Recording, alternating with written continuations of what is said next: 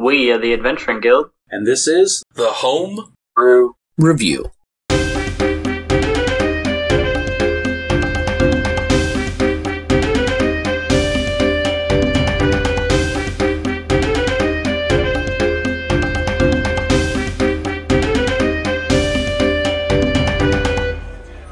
Thank you once again for joining us for another episode of the Home Brew Review.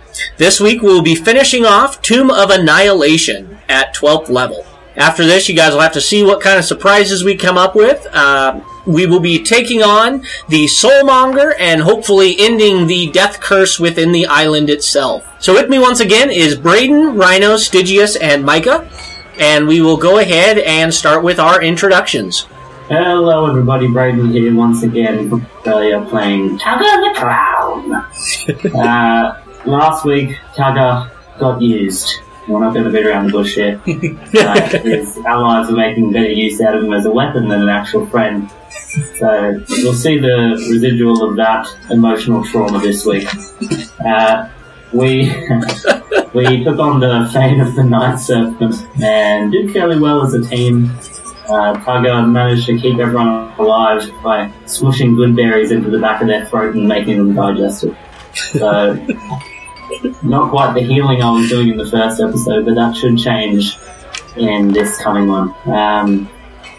This class so far is seeming very well balanced. All of the options you get from the face paints and whatnot are very niche, but they do whatever they're trying to achieve very well. Say, for instance, last week I was buffing the party's AC consistently, and everyone was consistently having, the enemies were having a harder time hitting them.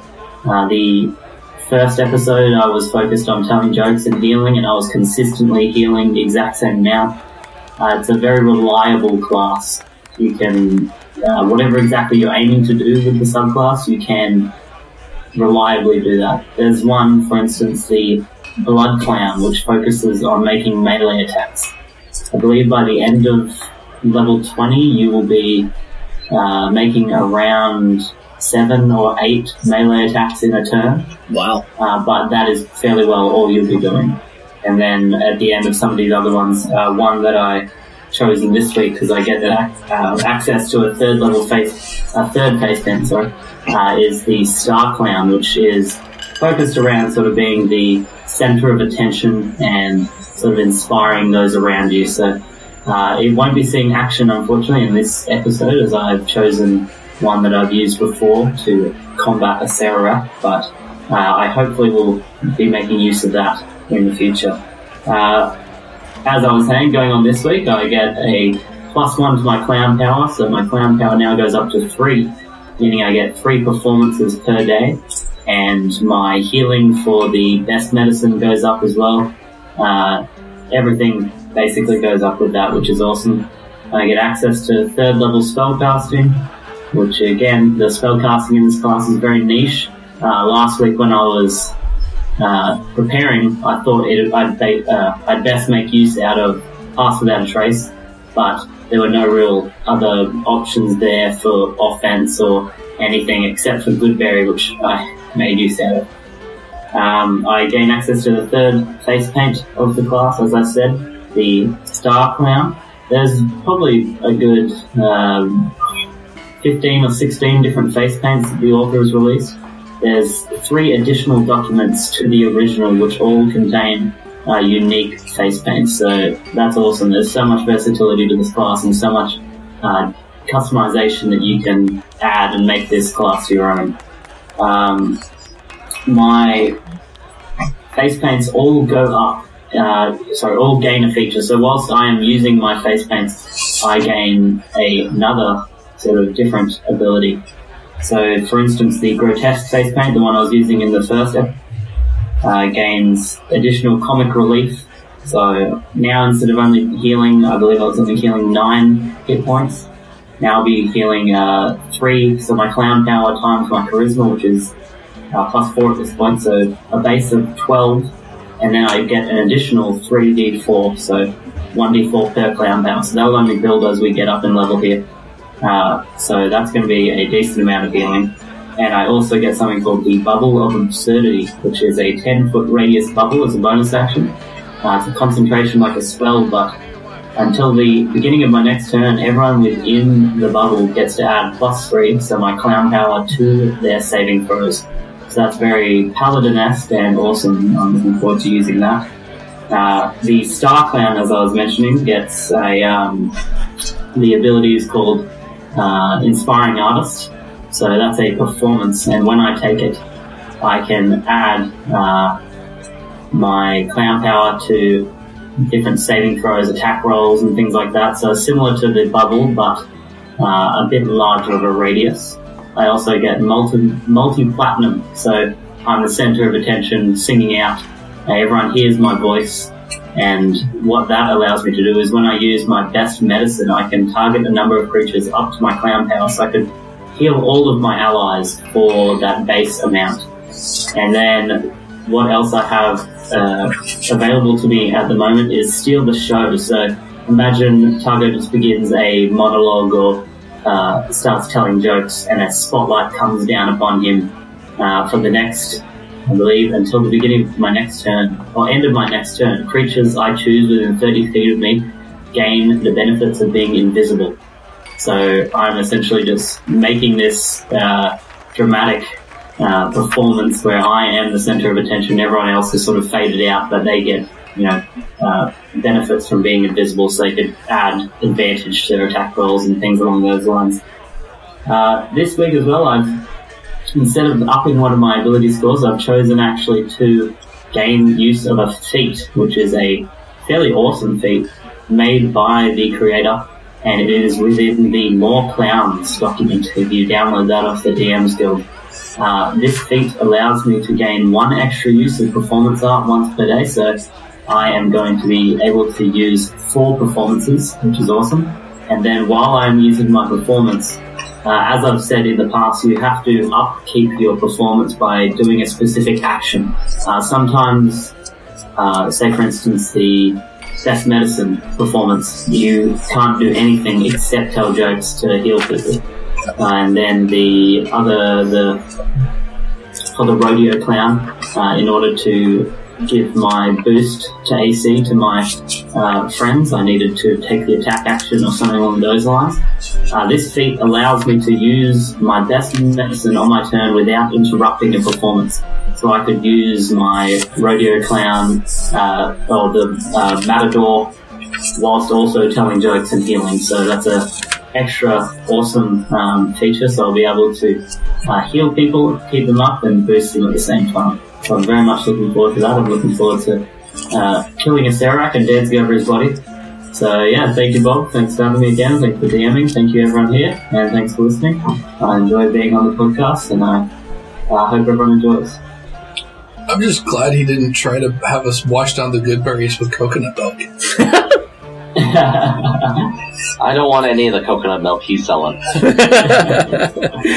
Hi everyone, this is Mountain Rhino, and I am here back again with, I was about to say Sonic, with Accelerate. I'm trying to go as fast as possible, yet again, and after level 8, I think I can do it, especially with some of the unique things Bob's bringing into this game. So, we are now well past any character's level that I've ever played before, so I'm kind of excited to see what it's like to play at level 12. And for this time, I'm once again playing the Enhancer class made by user XYRZ on Giants in the Playground. And this time around, I've got some cool features, but I wanted to go and say the dash and disengage with the extra attack still keeps me feeling like the Flash. Like, holy cow. I wanted to play a speedster, and that consistently has me feeling like that. Ability to get in, hit something, and run the heck away. So, unexpected perks or limitations from the last game. Superior Resilience saved me when I took 8 attacks in one single round. Thanks, Bob. Reducing all slashing and piercing damage by 2. It was fairly useless to tank, which is how I got downed. Thank you for those good berries. But all in all, the class is still feeling very balanced. I learned my AC is not high enough to, go be the frontliner, but for that poke and run technique, very good. Level 12. It's a pretty big level for me. I get some spell slots. Air quotes, since this is a podcast and you can't see that. Where I have access to Long Stride of Blur, Haste, and Freedom of Movement that I can use my stamina points for.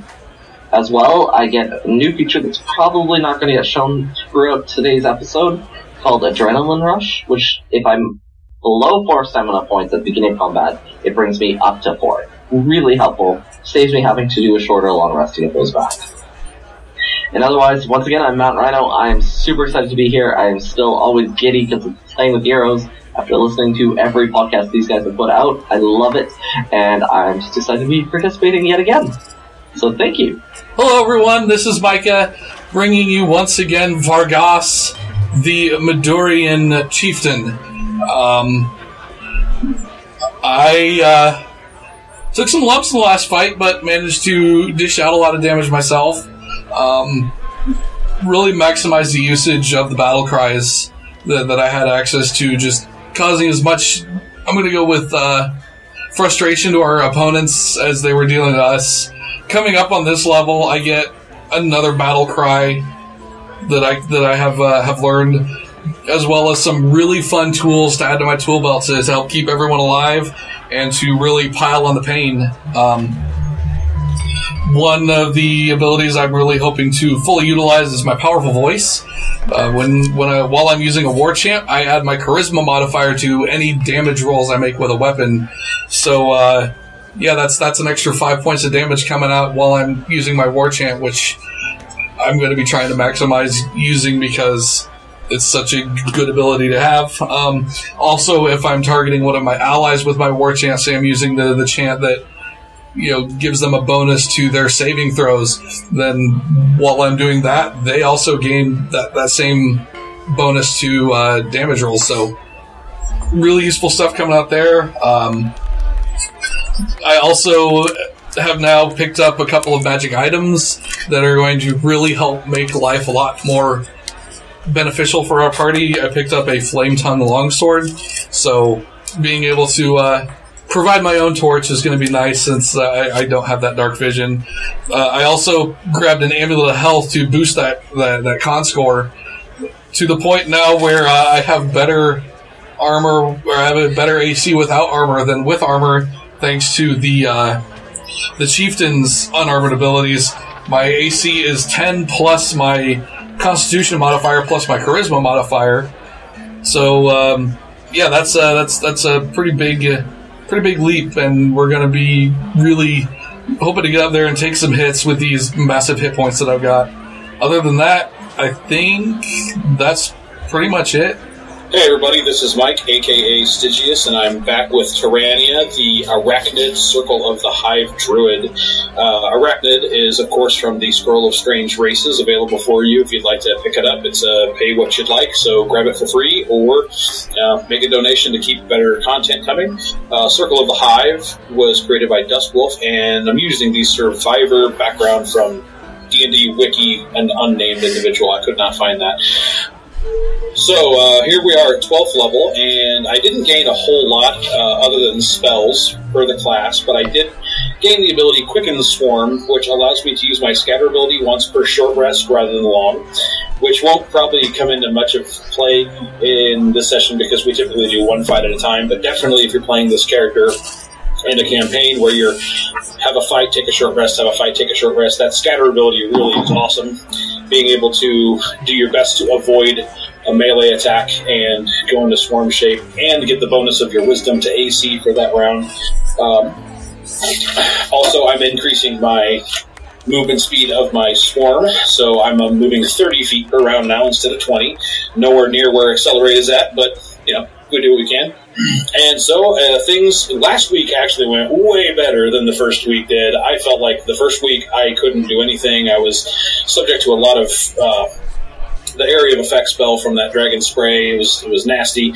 Last week, things went a whole lot better for me. I was able to utilize a lot of really interesting things between webbing and using the swarm shape and my companion swarm. So I feel this week a few more spells to help out and just more of the same, basically. So again, like Braden said, I'm excited to be here. I love being part of this podcast. I love that we have listeners who eventually choose to join us like Mountain did. So I'm all about it. Let's get this done. So where we left off last week, you guys had just taken on the Fane of the Night Serpent and fought your way through that Yuan-Ti-infested area. You guys are now have descended into the Temple of the Nine Gods, and as expected of a Temple of the Nine Gods, you talked to and were possessed by a series of those 9 gods. We will go ahead and pick up with you guys have fought your way all the way through, completed all of the trials, and you guys are walking down towards where the Soulmonger and the Atropal and where Acererak will eventually attack. So, before we get started, go ahead and talk about what you guys got while battling your way through here, what you're equipped with, and which spirit you decided to have inhabit you and what those effects and flaws are. Targa got access to 2 items to boost his armor class. Since he is technically not wearing any armor, he took the Braces of Defense, which gives him a +2 to his armor class. And he also took the Ring of Protection, which not only gives him a +1 to his armor class, also a +1 to all his saving throws, which is very handy. He also obtained a Grey Slard Control Gem. So he currently is wearing this big gaudy red emerald around his neck, I say with quotation marks,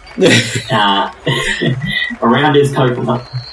You're probably wearing it like a tiara or something like that. And he currently has this odd, gangly grey frog-like creature following behind him. So I look forward to utilising that oddity in the fight to come. And I am also possessed by Nang Nang the Grum, which gives me a ability to spider climb essentially and walk up on walls and on ceilings. And it also gives me the floor I do not like sharing with others, so there will be no good berries being shared around today, unfortunately. Alright, go ahead, Rhino.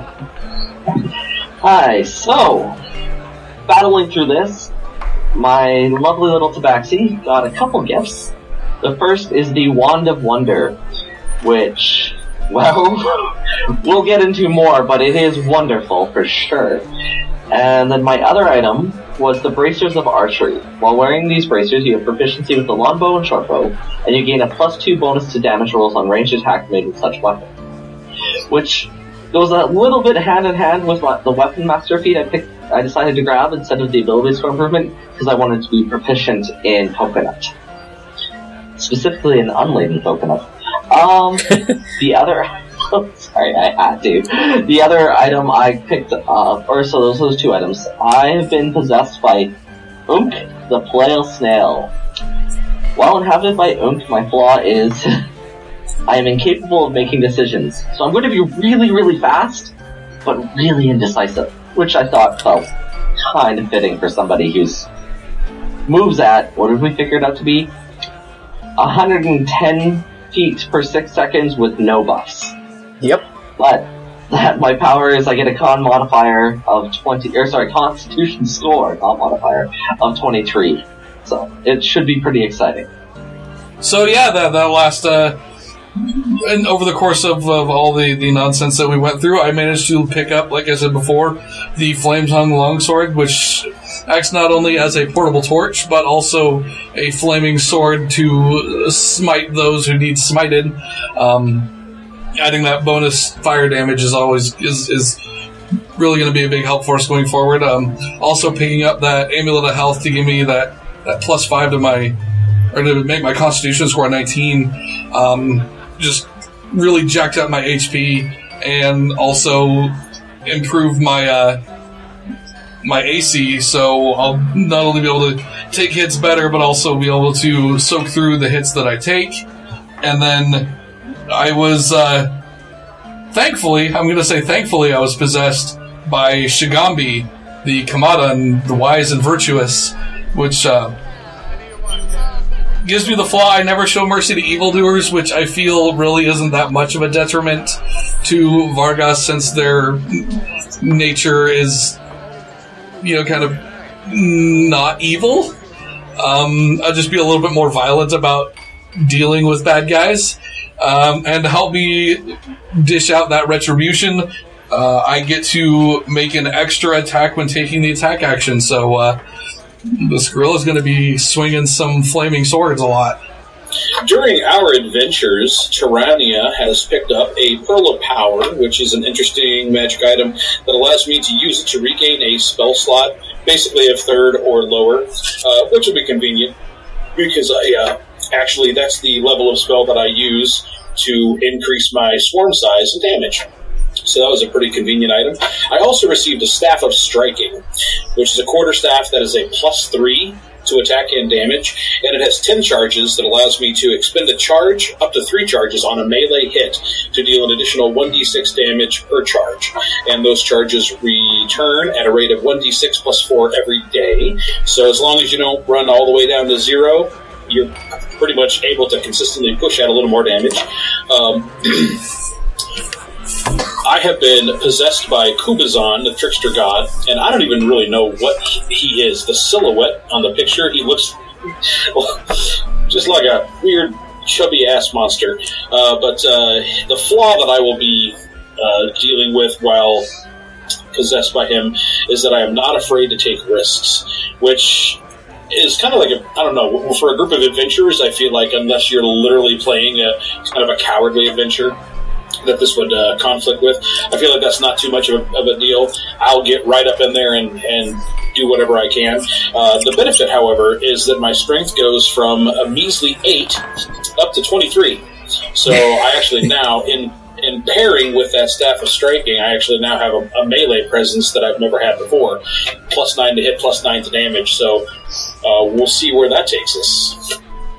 Alright, then we will go ahead and get started. So you guys would have completed the trials and gotten the 5 skeleton keys to unlock the gate and descend into where the Soulmonger and the Atropal are. Crumbling balconies overlook a pool of lava filling this triangular chamber, above which is suspended an enormous crystal cylinder held in place by 3 adamantine struts. Wraith-like forms swirl inside the cylinder, and otherworldly screams hang in the air. 4 long writhing tentacles sprout from the cylinder's cap. A shriveled monstrosity the size of an elephant floats near the cylinder. Its body is wet and malformed, its arms and legs are atrophied, and its oversized head drips black goo. The creature is attached to the cylinder by a twisted umbilical cord. So you guys are right now about 35 feet away from where that creature is floating and where that cylinder is down a long flight of stairs. You can see already that the struts are just wide enough for they're 10. The struts are just long enough that just wide enough that if somebody wanted to try and walk on them, they could. But other than that, that is about it with this room. Obviously, the lava, this room is very, very hot, and very uncomfortable to be in. As you guys start to descend those stairs, Neng Neng would urge Taga to search the balconies and the bone-filled alcoves around this room for treasure. And Unk would urge Excel to communicate with the Atropal, this large malformed creature, saying that perhaps the creature is just misunderstood. And Vargas, you would be encouraged by Shagambi, whatever, that you would be encouraged to just destroy this unholy evil creature. At once, just destroy it. And Stygius, Kabazan, whatever, would expect you to make the ultimate sacrifice and die in a blaze of glory. Oh, hey, wait a minute. We didn't discuss that. All right. I wrote it down, and it says not afraid to take risks, but come on. I don't know how I feel about this. I'm with Micah. I don't know if I want to do this adventure anymore. I have a silly question. Yes. Running across those paths to the balconies, Because it looks like there's just little, like, metal rods that more or less connect them. Yes, those are the adamantine struts. Could I possibly stealth and run through there? And I am perfectly happy to do an athletics or acrobatics check because I have a plus 13 to acrobatics. You could, but the second you start to descend those stairs, we will roll for initiative. Can I stealth first? It is looking right at you with True Sight. There is no stealthing involved with this one. Versus. I got nothing. Alright, we will go ahead and roll for initiative as we get started. So go ahead and everybody... What's that? Well, I thought True Sight only sees through magical means of hiding, but actual stealth is still subject to perception. That is very true. You guys can go ahead. If you would like to give it a try, then Excel, go ahead and do your best. Oh, that was a bad roll, but it's still a 20. Oh, a 20? Okay, yeah, then for some goddamn reason, the single staircase being the only entrance and exit out of this room, you go unnoticed. He sits upon my head and pretends he's... And then on top of that, obviously, when you stealth, you have to move half your movement speed, but in this case, that's 55 feet. So he moves faster stealth than I move period. Yep. He moves faster stealth than I do when I dash. I mean, I can double my speed if I have to, but... So, would I know if I'm going to have to make an athletics check to go across those adamantium struts? Nope, the struts are wide enough that a medium or small creature can walk along them without difficulty. Okay. So, I know that Micah, aka Vargas, was mentioning before that we don't have to speak out loud. That won't work if I'm stealth, will it? We know you're there. Yeah, I guess you do. So, can I kind of try and scout since I'm invisible and go ahead and try and see what's going on? Yep, you're not invisible, but you are very stealthy, so you could run up that first strut, but if you tried to hop on to one of the other ones, that would require a athletics check in order to jump across and not fall into the lava. At that check, you would also need to make another stealth check. Okay, I'm going to use 1 stamina point, which gives me advantage on athletics, acrobatics, and perception for 1 minute. Okay. Has he moved away from me yet? Nope. Can I smack him on the backside and cast Spider Climb on him? Oh. Go for it. Alright, I do that. It lasts 1 hour. So if that's the case, then he could actually probably just go around. We wouldn't even have to climb on the struts. Those are actually a really deep slope, like the wall going down. Those side things there. I'm just like up and around the outside. My Spider Climb. Via spider climb. Oh, that is true. Duh. Yeah. If I get damaged whilst I'm concentrating on Spider Climb for Excel, he could fall in the lava, and I don't want that responsibility on my hands. Go ahead and kill yourself. I ain't killing you. Alright. I was hoping you'd hang out until I was finished, but yeah, okay. So I'm gonna go try and effectively, stealthily run around the room. Okay, you get all the way. Are you going to the ones? Let's see. Let's go the left one or the right one first. Let's do... Right is always wrong, so we'll go to the left one. Alright, left is always right. You are able to get in there and you see all sorts of different shaped jars and urns and glass containers and that kind of stuff. Okay, anything of note kind of thing, or... Make me an Arcana check. Oh, that's going to be bad. Yes. That's a 3. You have no idea. They are very, very pretty jars. Okay. Alright, then I'm gonna run to the other side now. Okay, you continue on, and you see that there is a doorway filled with mist at the very bottom part of the room there. And then that is it for that little platform. Would you go through that mist? Yes. Alright. Not wisely, but yes. Alright. Let me flip to the right page here. Well, I cannot make any decision. I'm not making decisions, I'm just running in a straight line at this point. An ornate archway looms over this balcony. Grinning skulls are molded into its frame and a glowing mist swirls within. So you enter into it, you said?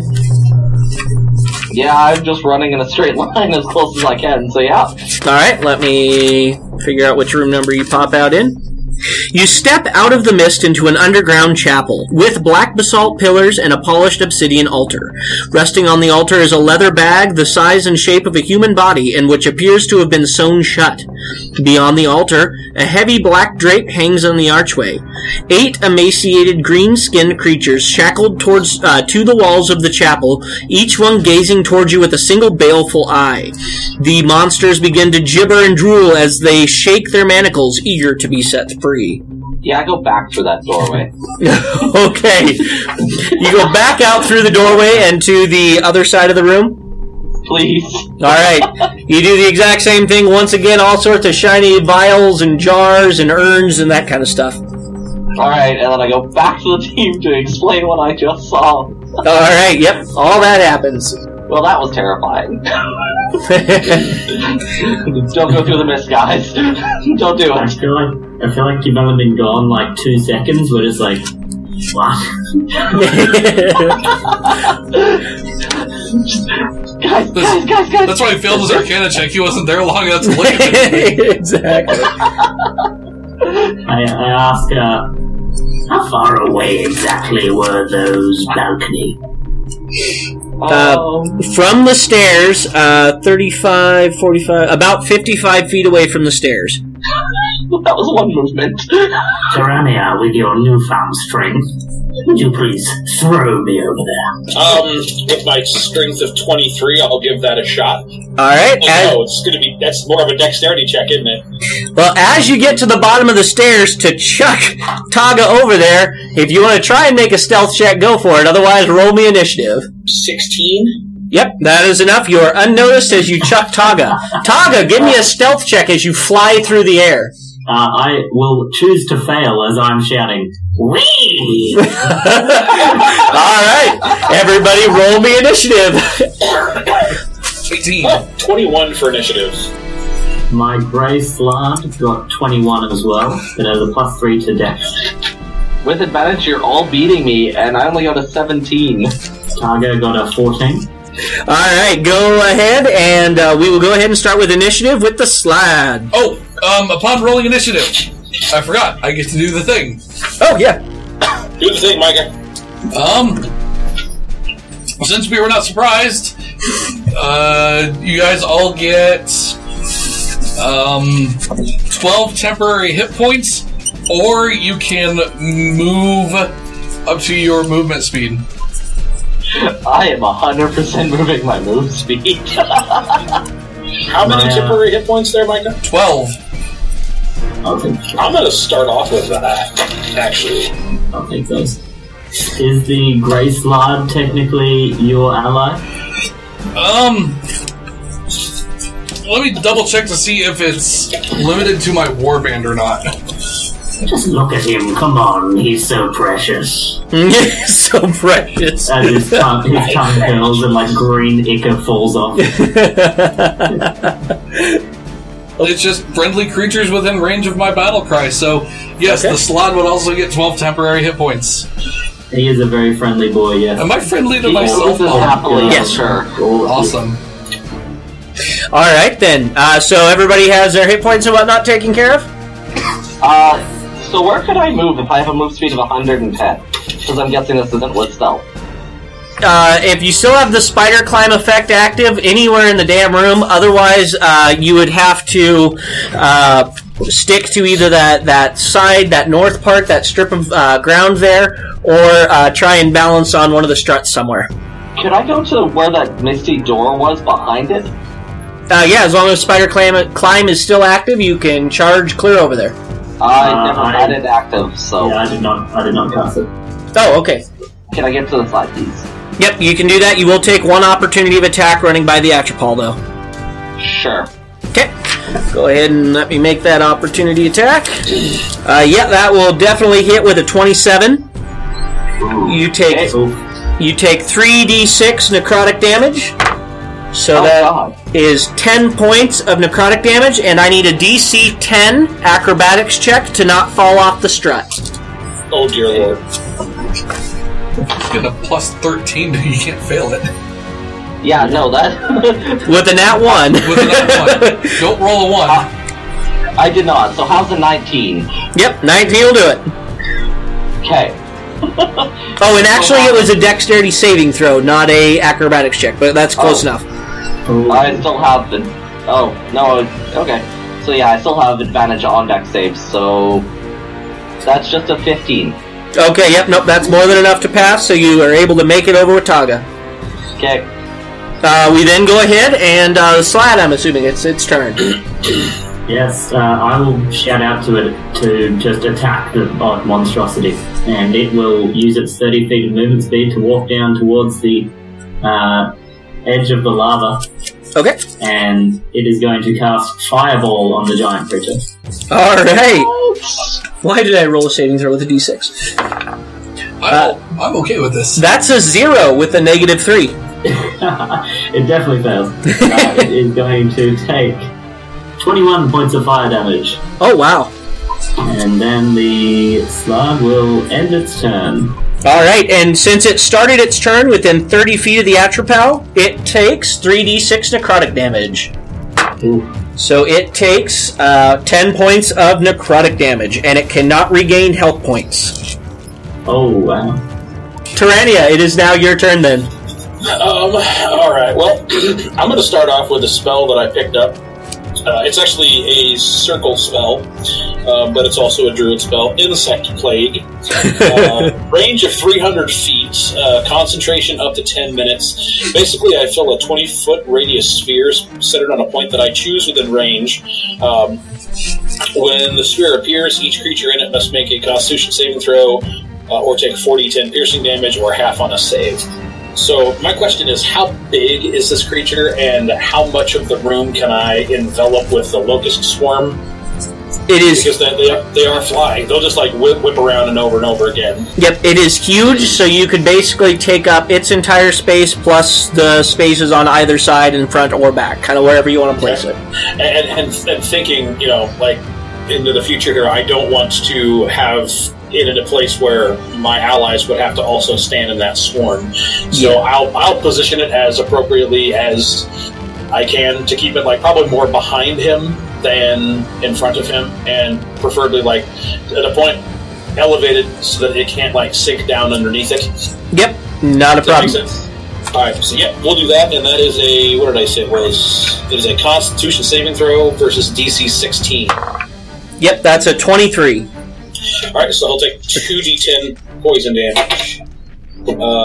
6. Okay. And then my swarm, I don't know. I mean, now here's the problem. Kubazon says that I'm not afraid to take risks. So, as far as my risks go, if I just know that it's just going to end badly, would I send him in or not? Yep, we're going to send him in. So, but they probably can't make it all the way. How far out are we from where he's at? To be outside of the range, so you didn't hit it, you would have to be 35 feet away. For you to be outside of that life-draining aura. Oh, it's 30. That thing is 30 feet? Yep. Holy crap. So you would be right at the top of the stairs. Okay. Boy, that's... Now, is that going to apply to everything, isn't it? Everything within 30 feet. Any creature that starts its turn within 30 feet. Wow, that's going to be rough. Again, like I said, I'm Kubazon is like, go give your life. Yeah. Because if I lose my swarm, I have to literally go out and compile a whole new swarm, and that's going to be a pain in the butt. But if we can get in there and get as much damage on it as possible, maybe we can kill it before everything dies. So screw it. We'll go. Actually, they won't be able to make it all the way in there. So I'm going to have them on their action moved into me. Okay. Because they wouldn't be able to make it to him anyway. So they're going to go ahead and swarm and climb up and crawl through my ear holes and up my nostrils. And so they'll be protected inside me for the time being. But I will go ahead and move into the very tip. Well, I'll stay right outside there just to make sure.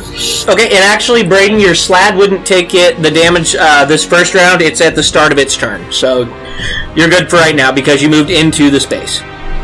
Yep, thank you. All right, Vargas, it is your turn. Well, considering that I don't have super fast movement speed... Gotta get fast. I can't get fast. We're going to use my action to start my offer them war chant. That way, any tentacly slapping that might be happening is going to be potentially done at disadvantage. So at the start of each of its turns, it needs to make a wisdom save. Okay. Starting now or just at the start? At the start of each of its turns. Okay. And as a bonus action, we are going to... Bob, yep. I want it to make a con save. All right. 22. All right, he is good. And I will, I guess, move down because I have no other choice. All right. 25 feet. All right, you move down. At the end of your turn, it is going to go ahead and take a legendary action.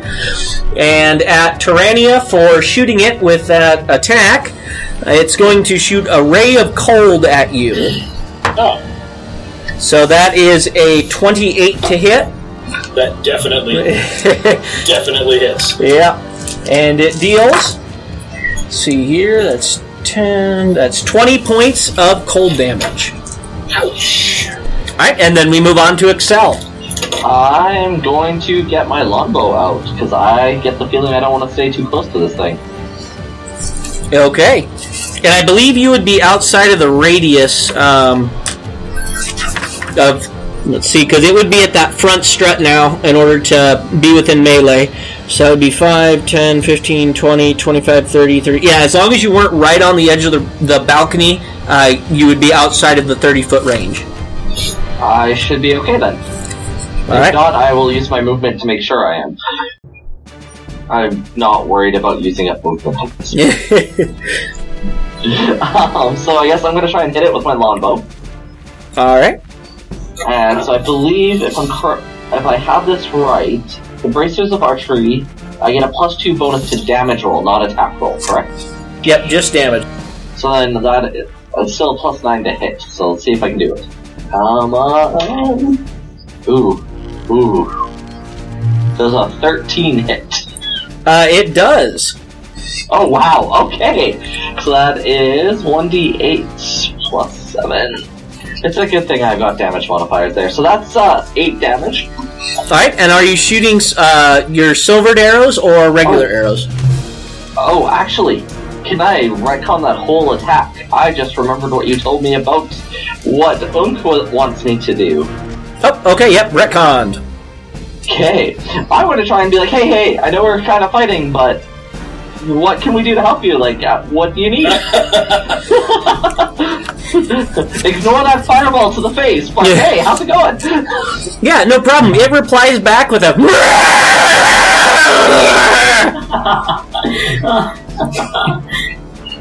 So that didn't work, is what I'm getting at. Yep, basically. As it does that, there's a black ichor kind of like sprays from its mouth hole area and just like drippy, nasty goopiness. Yeah. Beautiful. Alright, that worked really well for you, didn't it? And you can communicate and talk to it as a free action. I'm not going to take away your attack. Alright, then yeah, we'll go back to that hole using a silver arrow to try and attack it. Yep. Alright then, we move on to Taga. Actually, you know what? At the end of your turn, it is going to turn at Vargas and attack for the legendary action again. That will definitely hit with a 27. And Vargas, you will take 3 points of necrotic damage, minimum on all 3. Oh no! I shot it with an arrow, and it's like, I hate you, Vargas. Well, Vargas approached it. It can't reach you with its arm. Okay. Okay, it is now your turn, Taga. I will say, I will get closer to the edge of the lava. Am I within 30 feet of it now? Yes. Yeah, the second you get down the stairs or the second you approach that balcony, because you're on the balcony, right? Yes. Yep. If you're within 5 feet of the balcony, you would be within 30 feet. Okay. My eyes sort of cast over towards Vargas, and I pull out the +1 Yakulwa he gave me. And... Give him what for? Sorry. And I throw it. That works too. This is a thrown weapon. Okay. It is. The max range is 30 feet though, so I have disadvantage on the attack roll. Okay. Oh, that is going to be a 10 to hit. 10 does hit. Yes. Take... Oh man, lowest damage I can roll. Take 5 points of damage. I'm liking how this battle is going. Alright. Then step back a little bit and use my bonus action to use my Bubble of Absurdity. So anyone within 10 feet, I believe that's just Accelerate maybe at the moment, can add +3 to all your saving throws until the start of my next turn. Alright. Super helpful. It is going to go ahead, and then now that it is its turn, let out a shriek, and I it's... guess a roll for the save. Oh, yes. That was a 1. Wait, con save? It is a Constitution save. Off rhythm is a Wisdom save. Wisdom, okay, then yeah, that'll still fail. Alright, he has disadvantage on all attack rolls. Okay, luckily this isn't an attack roll. He lets out a shriek, and a wraith appears right behind Vargas, and strikes Vargas in the back. That's a 20 to hit, so it does not hit. Does not hit. Alright. Yeah, we then move on to the... What's that? I didn't make a... as per usual, I forgot to make my concentration check. I took 28 damage from the cold. Oh, gotcha. So half that being 14. I was wrong. I did take the feat resilience. I didn't pump up my constitution. So I now, when you take resilience, I don't know if anybody is not aware of it, you choose an ability score and then you gain proficiency in... you get its saving throw, basically. So, now, whereas before I was just making a straight save with +2, now I'm actually making it with +5. Or, sorry, +7 altogether. I can't speak today. So 16 +7 for 23, so I make the save, my concentration is in check. And so that means that it didn't move, it stayed inside the swarm. Yep. Okay, so if it ends its turn inside the swarm, it has to make another Constitution save versus 16. And that is a, 28. Okay, but I'm not gonna shake my head at a free 2d10 damage. Yeah. 7. All right. We then, and just to specify, it only attacks creatures within that space, correct? It just says, let's see here, when it appears, each creature must make a Constitution saving throw. Creature takes 40-10 piercing damage in a failed save, half on a successful one. Creature must also make the saving throw when it enters the spell's area for the first time or when it ends its turn there. Okay, just wanted to specify that it said creature. So, alright then, we then move on to the Slad. I'm confused and intrigued. Is anyone within range of a fireball if I hit the slug? Hit the atropine stuff? I think if you hit its back, I'm out of range. Yeah, if you hit it in the back, you'll miss Vargas and everybody else. Okay. He will use his second use of fireball. So dex save of DC 14. Okay. That definitely fails. 32 points of fire damage this time. Alright, and as you hit it, you see that the soulmonger itself, the cylinder in the middle with these spirits in it, is affected a little bit as well. What was that damage? 32, and the previous was 21. Okay. He did start his turn within 30 feet, so he'll take that damage. Yep. Okay. He he does have regeneration, but you said that if he's in this aura, he can't regain hit points? Yes, anybody within 30 feet cannot regain hit points. Okay. So they can still back out of the aura and gain hit points. Correct, but while you're within, you cannot. Okay, I was thinking it was like once you've taken damage, you can't regain those back. I was about to start like dropping restoration spells. Yeah. I see. Okay. The slot is pretty. Does that count for me? No, because you haven't started your turn within range of it yet. No, but I got hit by that attack of opportunity. No, that's just while you're within that aura. Okay. If the Slard notices this, he is fairly smart. He's a lot smarter than Targa, so he's going to take a couple steps back and try and sort of get out of this aura of destruction or whatever exactly he's feeling. Yep, and at the start of its turn, it would take 11 points of necrotic damage. Okay, thank you. And would your Slad have been within 5 feet of Vargas, or a little bit further away? Because the Wraith will get an opportunity attack if it moves past the Wraith.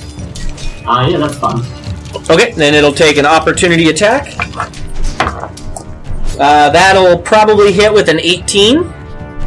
Just hits. Alright. It is going to take 4d8 plus 3 necrotic, and then I need a Constitution saving throw. Alright, is it magical? It is. Yep, all necrotic damage. Yeah, that's going to be a 22. A 22. Okay, yeah, that more than succeeds. So it just takes...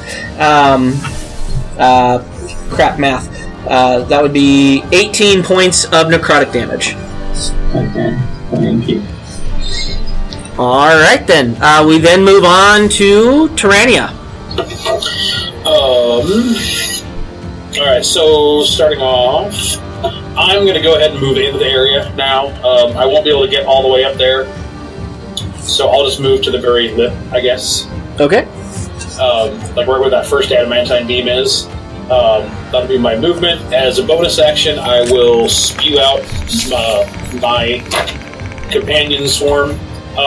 Before I do that, though, how many more fireballs or area of effect spells do we have to worry about?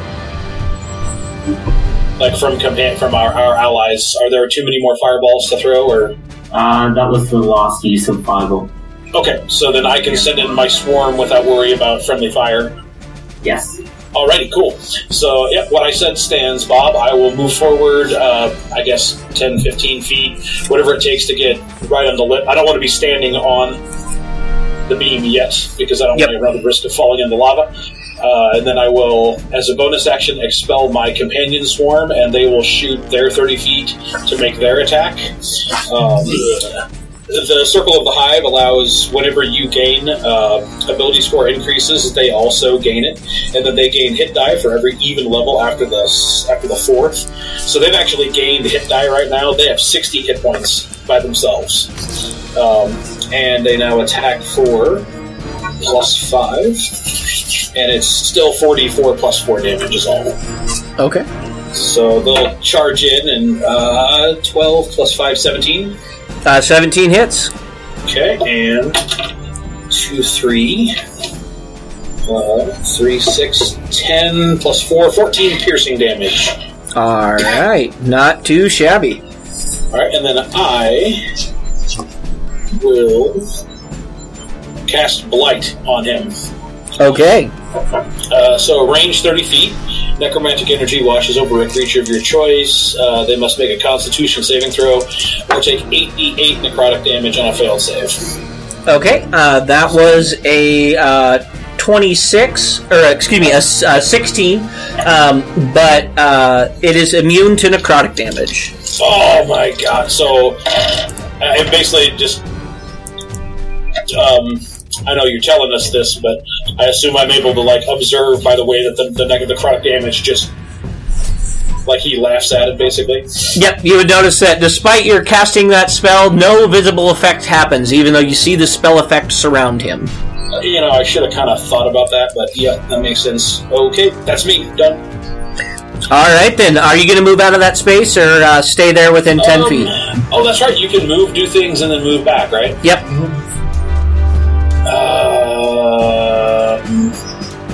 Yeah, I'm gonna move back. Okay, yeah, and you're back outside that effect.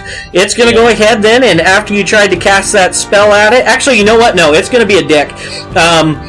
Let's see. I'm going to roll a d6 to see who this wonderful attack is going to... Oh, wait, no.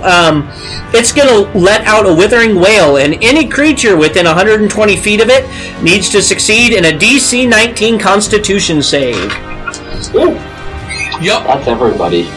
Oh, I missed. I'm 15. Actually, I should have asked Bob, is that a success for half damage? No, there is no damage. It's one level of exhaustion if you fail. Oh, shit. Either one of those rolls would have passed, but I would have actually had advantage on it. What was that, Rhino? Brayden, Talia had that aura for saving throws? I was muted. That is a +3. Yes! So I think that's gone. That brings me to 19! Okay. Oh, nice. Brayden, did you pass in your slab? I rolled a 20 million something. Okay. And the flood rolled a 19 perfect as well. Okay, so then just Stygius is affected? Even if I had that +3, I still would have failed. Okay, yep. Then you would have one level of exhaustion. So I have disadvantage on ability checks. Yep. Copy that, Red Leader. Alright, we then move on to Vargas. And that was a legendary action, right? Correct. And that used up all 3 of its legendary actions in one go. Well, I suppose there's something to be said for that. Yep. Oh, and you would take, Vargas, at the start of your turn, you would take 8 points of necrotic damage. 8? Yep. Where did I put my pencil? Alright, we have almost burned through my temporary hit points. I feel like Off Rhythm isn't doing us a lot of good, so I'm actually going to swap up. I doubt making him scared of me is going to be beneficial. So I'll just start. You just feel the tone and intonation of my chant change as Mike. You feel a little bit empowered, and you now get a +5 bonus to all of your saves. Awesome, thank you. For the next minute. And also, write that down. And also, just as a heads up, since that is active on you, you also get a +5 to all of your damage rolls. Oh. From my, I can't find the name of the ability that does that, but it's a cool thing, so you get it. Awesome. Okay. And then, so that was an action to change that up. As a bonus action, I am going to speak the command word of my Flame Tongue Longsword and have it burst into flames and just bring it on! Alright. We then move on to Excel. Well, I think the best option for me is to stay out of range at this point. So can I get up to it, hit it, and leave if I use my dash and disengage? Yeah, you could technically do that. With your dash and disengage, you could get in and out of the way. Yep. So I'm going to drop my longbow and grab my dual silvered scimitars, quietly yell at a puppy, and okay, run up to it to try and hit it with 2 silvered scimitars. Okay, go ahead. You know, what's the point of rolling 2 dice if they give the same result? Does a 13 hit? Yep. Alright, then I've hit it twice. The point of that is, Rhino, is that if you were playing the Avenger class, then you would have just crit it. Fair enough. Alright, so... Oh my god. I've rolled 4 dice, and I've rolled all the same numbers. That's awesome. So that'd be super critting, if I was that. So, that's 16 points of piercing damage. Alright. And then dash to disengage and get as far back from it as I can. Yep, you could get back onto that same ledge you were at and out of the way. Perfect. And now it is the Slad's turn. Alright, since he's out of the aura, he regains 10 hit points, putting him back at 120 HP. He will then cast Fly upon himself and fly directly into the face of the Atropov. Alright then. Tyrannia, it is now your turn. Alright, I'm going to try Sunbeam, 6th level druidic spell.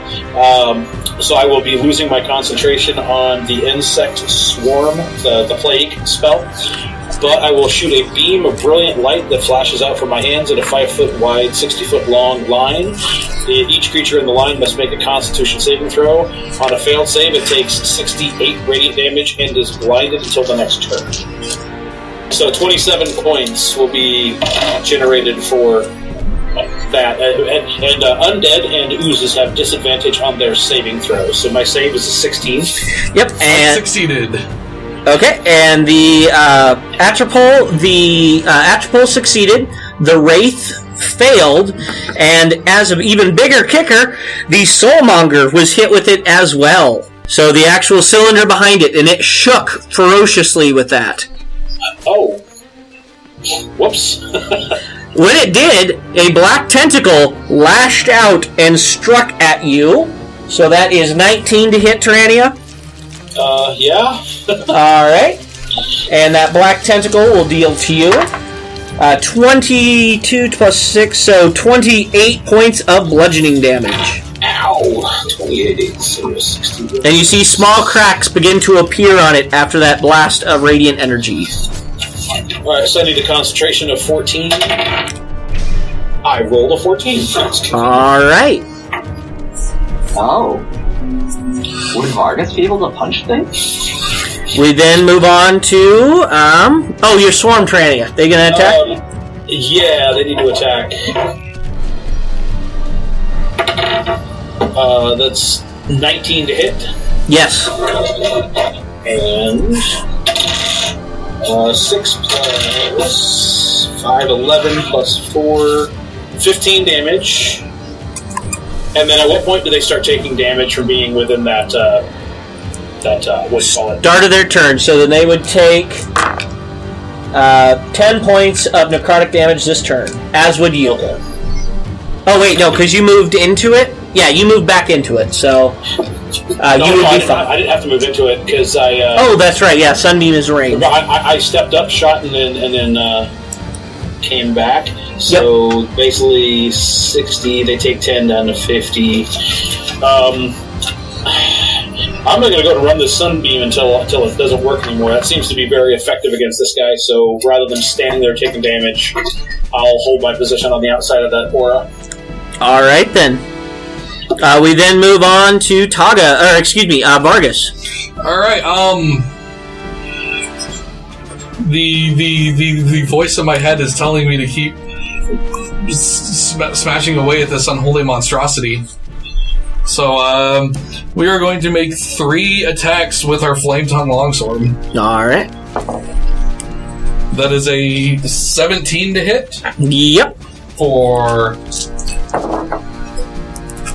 6, 7, 8, 9, 14 points of slashing damage plus 6 points of fire damage. The creature disintegrates with a screech and goes down into the lava. Alright, then I'll turn to the Wraith and lay into it, I guess.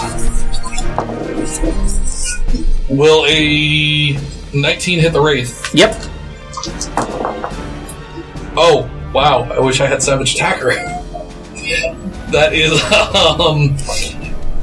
2, 3, 4, 5, 10 points of slashing and 3 points of fire. Okay. Still standing, but not by much. And our third attack from my voice in my head, that is a 16 to hit. Yes. Does 8, 9, 10, 11, 16 points of slashing and 5 points of fire to the Wraith. It disappears as well. Alright, and then as a bonus action, since I have the feeling that this vat thing is not being super great friendly to us, I'm going to yell. I'm going to look at it and just in a mindless rage yell, "You're mine!" And so I need to make a wisdom save.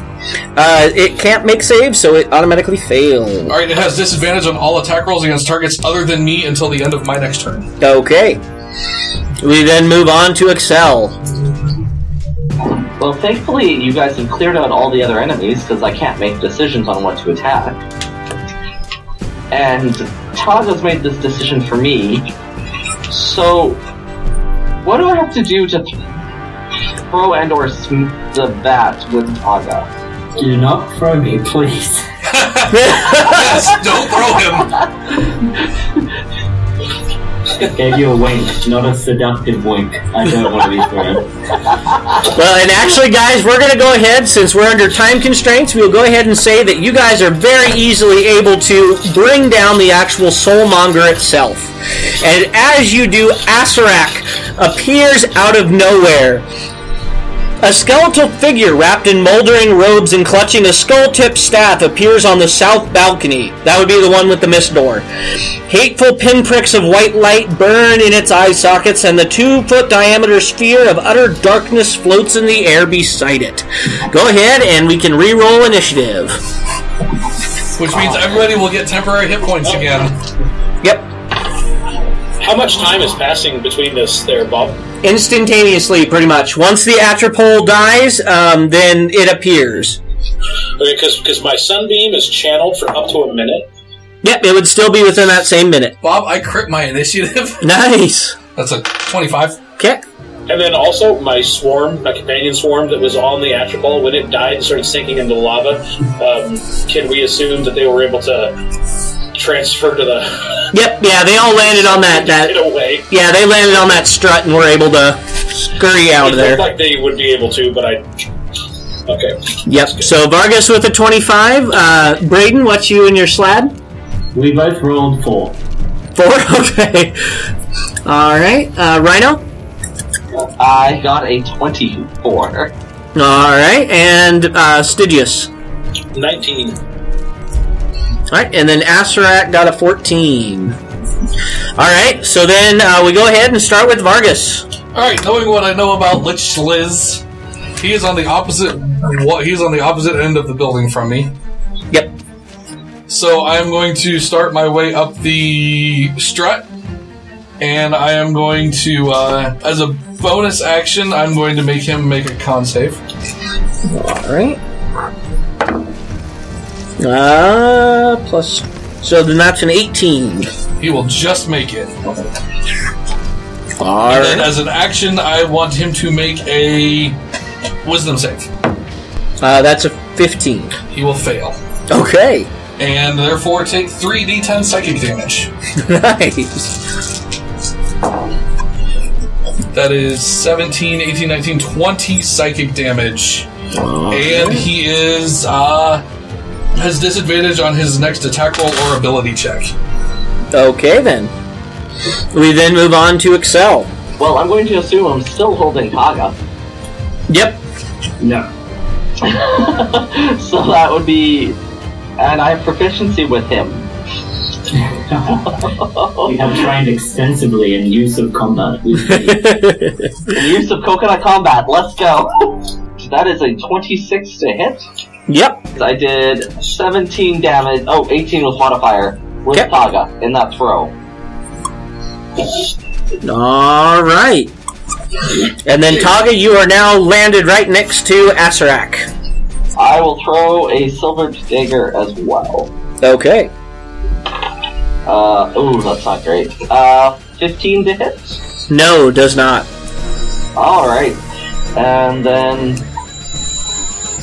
I guess that ends my turn. That is literally everything I can do.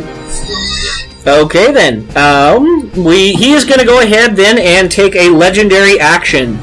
So, Taga, since you're standing right next to them, he is going to go ahead and use his paralyzing touch on you. Great. That is... Yeah, exactly. Bob, is that an attack roll? Yes, it is. He does that at disadvantage from my Cold a Week. Awesome. And that might have just saved you. That was a 17 to hit. He misses. Okay, then. We then move on to Taga. Or, excuse me, to Tyrannia. Companion swarm, how close are they to the actual thing? Clear across the lava. Okay, so they will skitter as much movement as they can get, even if they have to double move to it. Okay, yep. Then they would be... Would they be able to get there in one turn, or Let's see. With double movement, what's their speed? 30? Yeah, I'll say they were able to make it in one turn, because they have spider climb and all that other kind of happy fun crap, don't they? Yep, so yeah, they can get all the way there. But that would take their action to dash. Okay, that's fine. So they will close distance, and I will just go ahead and fire Sunbeam again. Okay. Positioning where I can hit only the enemy with the beam. Okay. So that'll be a con save for 16. If it's an undead or if it's an ooze. Yep. Then that would be the first one, so a 19. 19? Yep. So he'll save, but we'll take 3d8.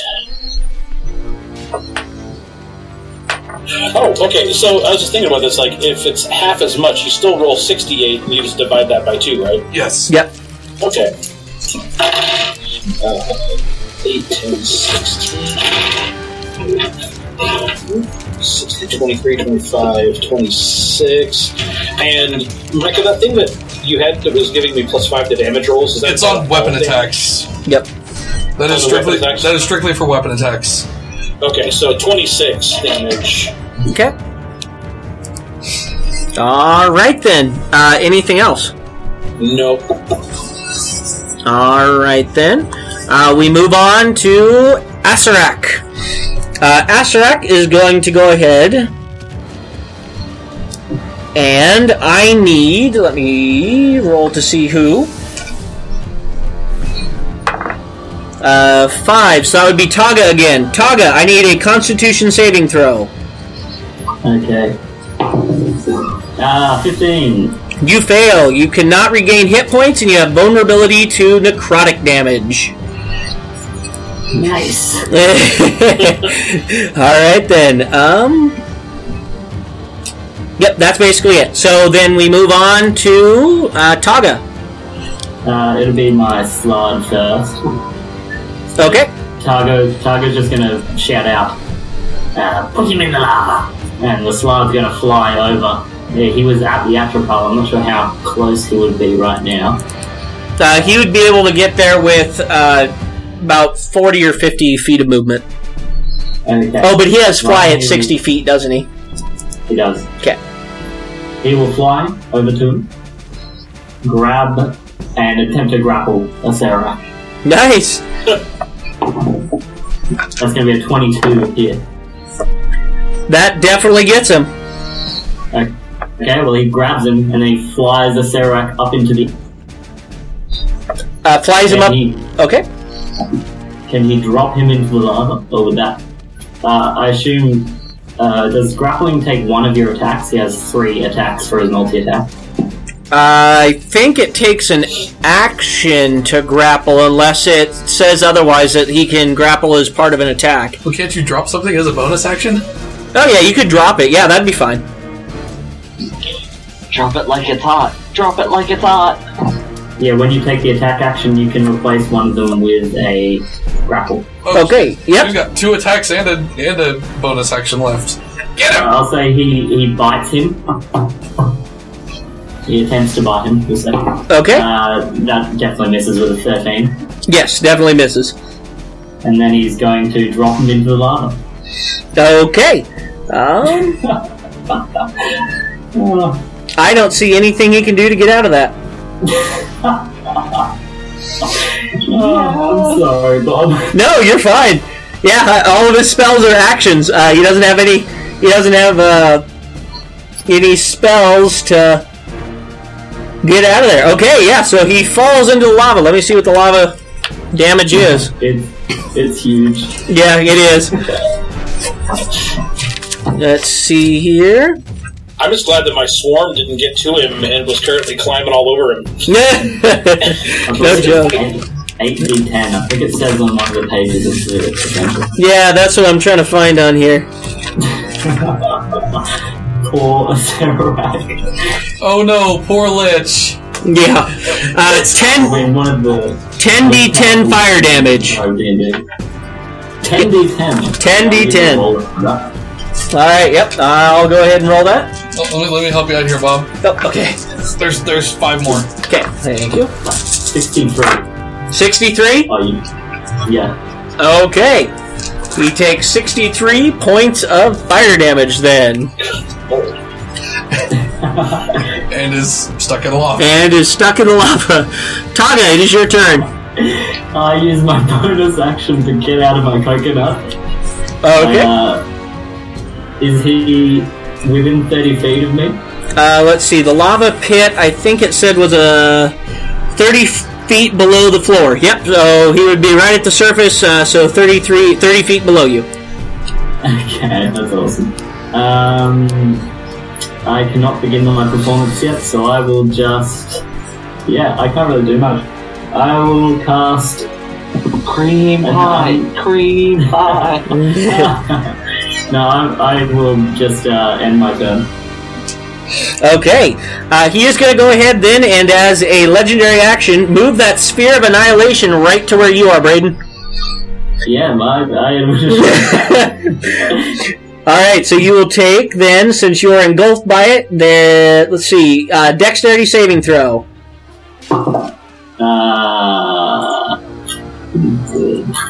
That's probably not good. No. That is going to be a 19.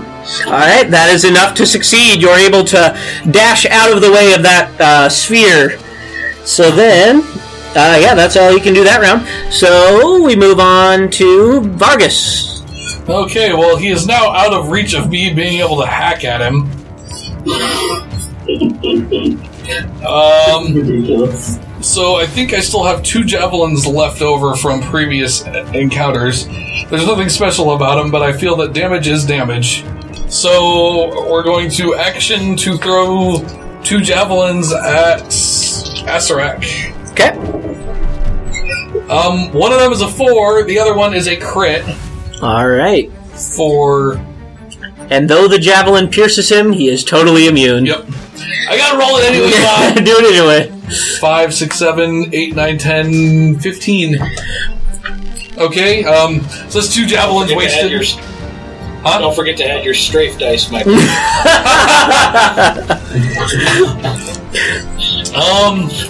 I suppose, Bob, I need him to make a con save. Alright. That was a 1. So, 13. He is incapacitated until the start of my next turn. Oh crap. He's gonna legendary resist that one. Maybe he should be legendary resisting the lava. Alright, Excel, it is your turn. So I have a silly question. Okay, I have a silly answer. Perfect. My stamina points gives me additional attacks, right? Yep. How many blasts can I do with a Wand of Wonder with that? 1. Yeah, 1. It's an action to use. Okay, so I'm gonna cast Haste on myself first. Okay. So that takes up 3 stamina points. Okay, and that would be your action as well, wouldn't it? Yeah, it doesn't say anywhere, actually. The casting time is an action, so... Yeah. Let's see. Okay, so yeah, we'll assume that's one action. So then I still have a second action, correct? You got a bonus action now. From casting Haste on myself? Oh, hasted action. Yeah. Okay. Yeah, so you'll have the hate. Yep. Yeah, so if he used his actual action to cast haste, then he should have his bonus action plus the action granted by haste. Yes. Which is a very specific amount of actions. Okay. Yes. 1 weapon attack only, dash, disengage, hide, or use an object. Yep. There you go. So I'm going to use the Wand of Wonder. Alright. And let's... it's a DC 15 save, I believe I've got, yes. And I have to roll some percentile dice to see what it does. Which... Okay. I'm having flashbacks to the deck of many things. Oh, I rolled a 98. Oh, Oh, nice. If you targeted a creature, I did, it must make a DC 15 con saving throw. If you didn't target a creature, you become the target. Nope. If the saving throw fails by 5 or more, the target is instantly petrified. It succeeded. Okay, well, fetch, blah, blah, blah. So then I guess it does nothing? Yep, does nothing. Alright. So I still have a bonus action. I have the ridiculous speed of 220 right now. I just have movement at this point. So I can't use my stamina points to, like, do extra attacks like I normally would in order to hurt it, could I? Like, use more one blast. No, because, well, one's, like, you can spend stamina points to gain extra actions. Is that what it says? When you choose to make an attack with your weapon as your action, you can choose to spend up to 3 stamina points to add extra attacks to your action. Okay, so your haste is your action. Okay. Cool. Then that's my turn, unless I can get further away from him. You can get all the way away from him. Yes, I have 220 feet of movement, don't I? And I would expect that since you can run on water, you can run on lava. It would probably still hurt, but... I was not going to bring that up. I didn't want to put that into his head. Yeah. I don't know, though. You see those people who walk on the charcoal, on burning hot coals. Yeah. I bet you if he ran fast enough, it wouldn't hurt him. So then, is that everything, Excel? I'm just going to move myself towards, like, the rest of my party, I think. Alright, we then move on to Tyrannia. We bring to question, is lava a non-Newtonian liquid? Well, I still have Sunbeam going for... This would have been like the 6th round, so at least for another couple rounds. I'll just go ahead and position and fire that at him again. Alright. So his DC 16 to see if he succeeds. Yep, he passes. He passes. Of course he does. 8, 10, 14. And 14, that's 16, 30, 35. So he takes half of 35. So 17. Alright. No. Yep, 17. Alright, and then it is his... Oh, your Swarm? They can't really get to him. Swarm, yeah, they also can't run on lava, so they'll actually start making their way back to me and crawling back inside if they can get to me. Alright then. And with that, he raises his staff above his head and yells out, "We will meet again, fools! And on that day you will die!" And with that, arcane symbols appear around him and he disappears completely. This is where we will end this episode of the Homebrew Review.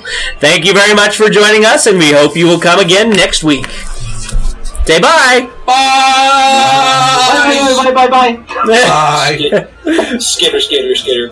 Thank you once again for joining us for another episode of the Homebrew Review.